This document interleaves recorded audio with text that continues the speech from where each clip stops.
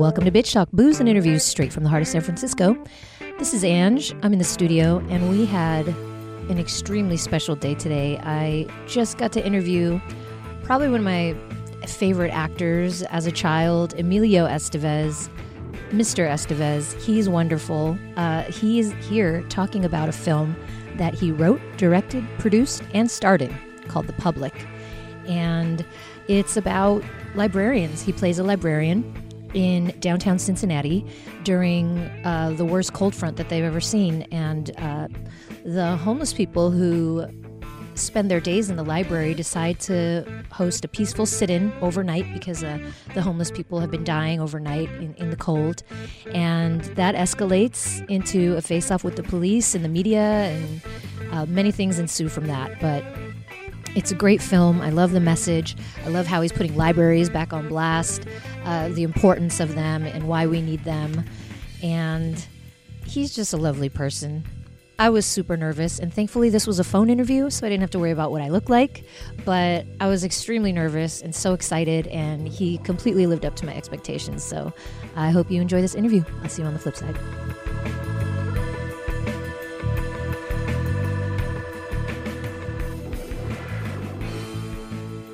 All right, I don't think I need to do any introductions here. Mr. Emilio Estevez, thank you so much. It's an honor to have you on Bitch Talk.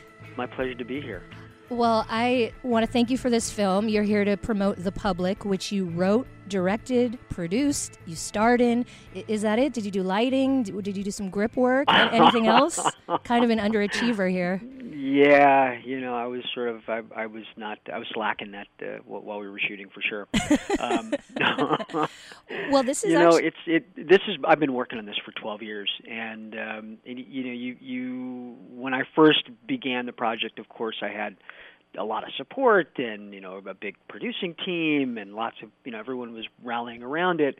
But then as the years went on, and as we lost our funding, and obviously the world changed quite a bit during the course of trying to get this picture made. I found myself more and more alone, and then it was okay. I'm going to have to step up and do a few jobs here to get this thing made, and I did. And I think that the movie is probably way more relevant now than it would have been had we made it 10 years ago. Absolutely. Even absolutely. 5 years ago. Yeah, that's what I was going to say is these things happen for a reason. Maybe it was meant to come out now. Specifically, I mean, you're talking about social activism, mental illness, homelessness. We're talking about the biggest cold front that Cincinnati has ever seen. I mean, global warming. Right. So I don't know. It's it's serendipitous in a way. It is, sadly. And yet, it's that fine line, especially when you're asking an audience to dig into their wallet and come and pay to see this movie. The question we've asked ourselves is, well, is this something that the same stories are they going to see on the evening news or online? And what I hope that I've done is I've made an entertaining movie as well as a movie that deals with a lot of the social issues. Because certainly as we've screened it across the country, and I've got another 2 weeks left of this cross-country screening tour that I'm doing, where I'm going from city to city, screening for at libraries, at some film festivals, for homeless advocacy groups, and along the way, that the audiences continue to react and laugh and be moved by the piece. So I think that yes, you can see a lot of what we're talking about on the evening news, but you're not going to see it in this way. You're not going to see it told in an entertaining and heartfelt and also very funny way. Yeah, absolutely. I wanted to talk about the setting of the library, and you started thinking about this story 12 years ago, and it was because you were doing research for your 2006 film Bobby, correct? That's right. And you were doing research. You were just chilling at the library in L.A. doing research, Emilio Estevez. That's peak L.A. right there. I would. It was actually history and genealogy in the basement there, and it's a very big library. Right. So I've been there. It's great. One of the few floors that you can actually hide out in. and on Bobby, this was prior to the LA Times being completely digitized and available online, and so everything was on microfiche. So it was the daily grind of I love the going into the microfiche. basement and putting the microfiche It's up so and fun, rolling yeah. through it and stopping or not stopping and hitting print, and it's $1 a page. Right. Right. So there was a lot of that in the research for Bobby, but then this article comes out in 2007 after we had wrapped up pretty much everything that was left to do on Bobby was done by that point, and I was looking for a follow-up film and wondering what the heck it was going to be, and I read this article in the LA Times called "Written Off." Online, it was printed under on the website Tom's Dispatch, and that title of it was "What They Didn't Teach Us in Library School." And it was written by Chip Ward, who was a retiring Salt Lake City librarian, who basically was talking about how libraries have become de facto homeless shelters, and how librarians were now forced into being first responders. Mm-hmm. Again, this is all before librarians they're now trained in the use of Narcan to treat opioid overdoses. That's insane. Yeah. So it is, as you said, these things have a way of finding their own time that doesn't necessarily line up with ours and our own impatience to get things done. But listen, I'm grateful for being able to have had the opportunity to make the film, and the fact that it's now landing with audiences is just the icing on the cake. Right. That just makes it all worth it to see that people, Indeed. Not only people that didn't know this situation that's happening in the libraries, but also for librarians themselves to watch it and say, okay, you got it right. You finally shared our story. Because did you notice any stories like this when you were spending all your time in the library? Did you see a lot of homeless people just sort of hanging out in there or anything come up? Huddling to come in and huddling before they go out, and not wanting to be out in the elements. And most of the shelters will clear out at around 7, 8 in the morning would be the latest. And now if your library doesn't open until 9 or 10, and you are in the middle of experiencing what we just went through here in the Midwest, where we had this extreme polar vortex come through, and people were dying on the streets, those 2 hours are critical. And then once you're inside, you do not want to go out. So yes, libraries were filling that need. And in fact, I think it was finally a library just this year in Nova Scotia. Leave it up to the Canadians, right? Library in Nova Scotia says we will stay open overnight. Wow. And all are welcome. Wow, that's incredible.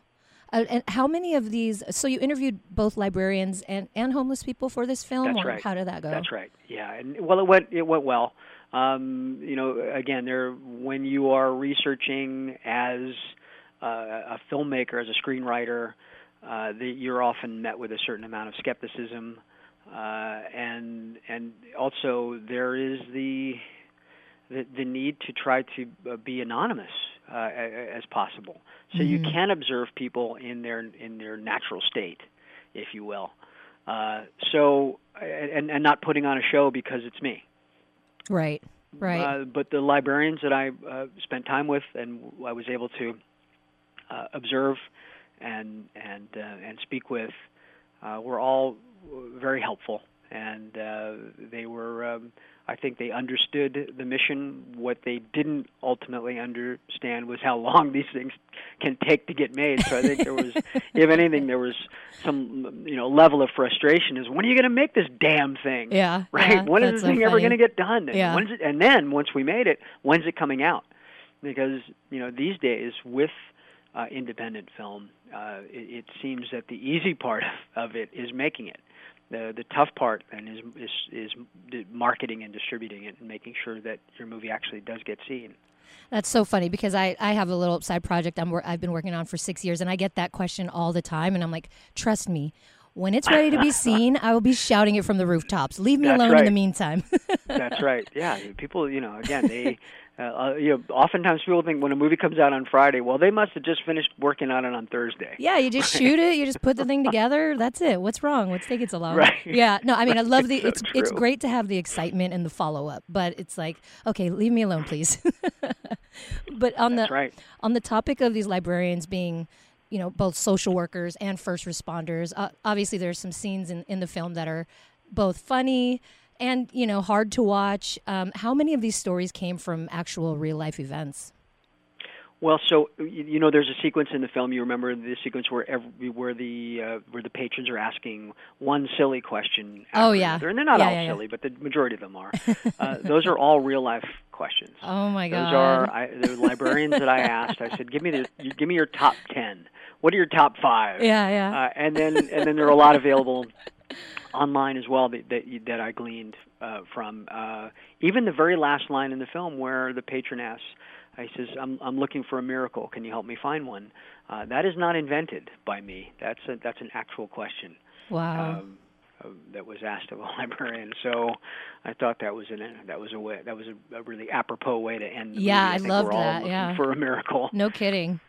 But I was fortunate enough to ultimately be embraced by the library world.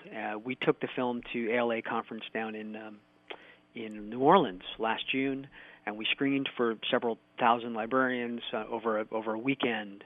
And the very first screening, I mean, you can imagine, I was sweating bullets because I thought if we don't stick the landing with librarians, we're cooked. Right. And so the movie ends. I come down from backstage, and I stood to face what I thought were going to be my executioners, and they were wildly applauding. And then the very first question that came out of the audience was, "How did you get us so right?" Oh, I love that. So I breathed a giant sigh of relief. Yeah. And then we took the film up to Seattle for the midwinter ALA conference, the American Library Association conference, and once again, same reaction. And as you probably know, there are almost 120,000 libraries across the country, not counting the academic libraries. So, if librarians mobilize behind the film and they go out and see this, I think that they could be making some noise on our behalf. Right. Yeah, I love that you're just kind of reminding people, hey, these are still institutions. These are still here. We need to protect them, and we need to support them. Well, and that's the basis of Eric Kleinenberg's book, Palaces for the People, that just came out recently, where he talks about how libraries are the cornerstone of the social, what he coined the social infrastructure that a thriving democratic society will and does rely on. And that we shouldn't be defunding these, free-for-all spaces and institutions. We should be doubling down, and we should be building more of them. Mm-hmm. Well, and in terms of these special institutions, you were shooting this in a functioning library in Cincinnati. So Cincinnati, that's correct. You live there now, correct? You moved out of LA. Well, I have a place there that's it's in disrepair. So I'm little by little. It's an old brownstone. In the heart of the downtown area, actually in the over the Rhine area, and I'm in the middle of rehabbing it. It was built in 1881, so if you can imagine, it's got some. It's a beautiful old building, but with that aesthetic comes with a lot of work to do yet. Oh well, I can't wait for the housewarming party. I accept. Okay, good. Yeah, well, I really appreciate this film because it deals with extremely heavy topics, but you've said, there's an audience out there for a more kinder, gentler movie. It's just real easy to be cynical these days, and you've really chosen to show the humanity side, and I think that speaks to you just in your career and as a person. In all your years in Hollywood, you've really maintained this sort of humility, this sort of like good guy in Hollywood, someone to give us hope.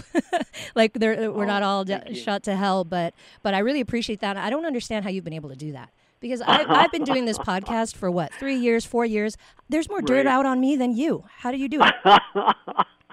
You know what? I've managed to find hobbies because I think that if you don't, you will quickly go bananas, and then you may lean into getting yourself into trouble. For 10 years while I was in between movies and went off to do the way. I got into winemaking and I was growing my own food and learning how to bake bread and make cheese and kind of homesteading. Yeah.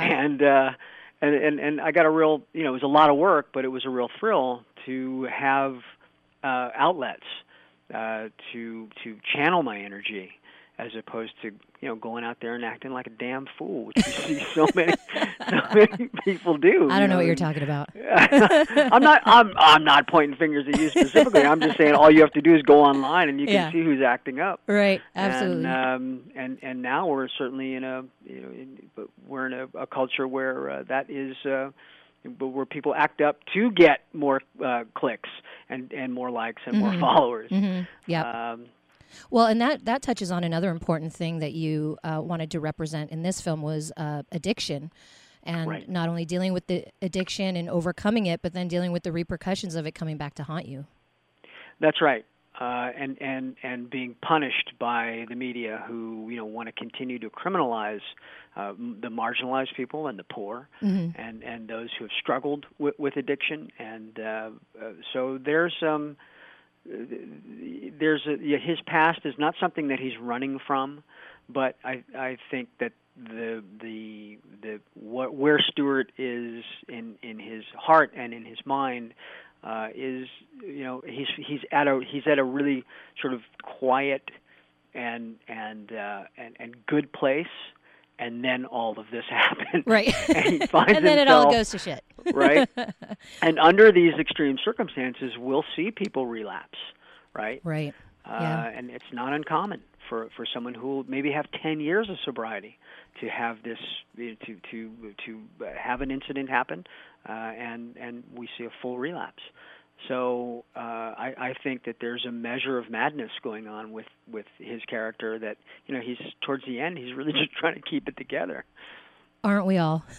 Well, yeah, indeed. Well, indeed. Emilio, Mr. Estevez, thank you so much for coming on Bitch Talk. I could talk to you all day, but thank you. 33 years after we saw you in the Breakfast Club, we find you in a library again. That's right. I'm hoping in another 33 years we can have another rendition. We'll see. Maybe you can figure out maybe sooner. Another library story in every 33 years. Indeed. well, Indeed. Well, thank you so much. It's been an honor. Thank you. Thanks Take for care. having me on the show. I appreciate it. My pleasure. That was my interview with the incredible Emilio Estevez. Thank you so much for sitting down with me. It was, I think, Shar, can we end the year right now? Let's just end it on a high note. I don't want to carry on. Please go out and see The Public. It's out in theaters on April 5th, so check out listings near you. And go to bitchtalkpodcast.com for photos, past episodes. Follow us on our socials. Rate, review, subscribe. Do all these things. It really matters, and we really appreciate you. And I'm excited to announce that we are on BFF FM from 5:30 a.m. to 6 a.m. on Mondays for your morning commutes. And Emilio, if you're still listening, I'll see you at the housewarming party. Bitch, please.